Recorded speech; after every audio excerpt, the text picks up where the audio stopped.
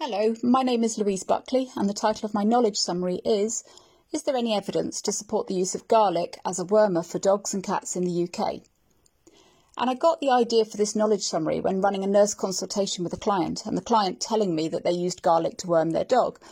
I was curious about this, so I went investigating and found that on a certain popular press Facebook groups and websites, garlic was being recommended regularly for dogs and occasionally for cats. I was intrigued by this and wanted to find out more and to see what the scientific evidence base for this was.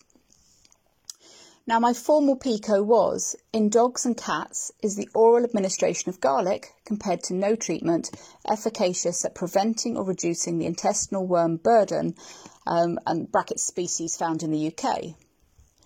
So to do this, I undertook a systematic review of the literature and I consulted 3 of the main databases that list veterinary-related research papers. From this search, I identified 3 papers that either partially or fully addressed the PICO. Now, none of the papers looked at the use of garlic to prevent infestation by any species of intestinal worm found in the UK or elsewhere in the world, for that matter. The 3 papers that I did find were focused on the use of garlic in dogs that already had a worm burden.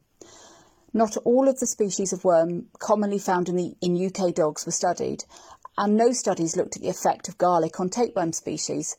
So this is one of the first limitations, as conventional wormers may be more attractive as they tend to target multiple species of worm at the same time.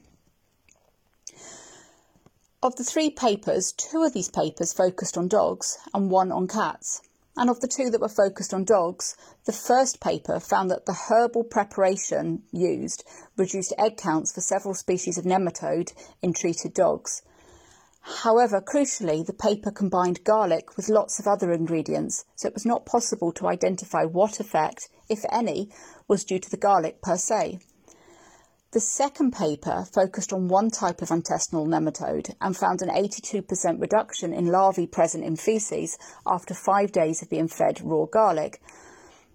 Egg counts also reduced by a less impressive 15%. However, upon cessation of garlic, larvae counts returned to baseline levels within 2 days. The other major issues to this study were poor quality design, a sample size of 1, and of course external validity was poor as the type of nematode that was studied is not commonly found in the UK. The final paper examined the use of garlic as a wormer for cats that were naturally infested with Toxocara cati roundworms.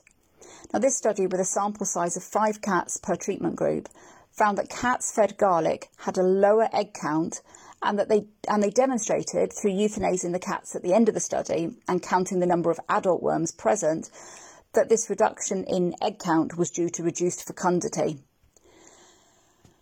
Now, one of the key limitations of all of the studies was that none of them examined the effect of garlic on killing adult worms. Therefore, there is currently no research to demonstrate high levels of adulticidal action against a range of intestinal worms at therapeutic, non-toxic levels in dogs and cats. So in the absence of this evidence, I concluded that garlic has not been demonstrated to be an effective anthelmintic for either multiple species or single species wormer use in dogs and cats living in the UK. Thank you for listening.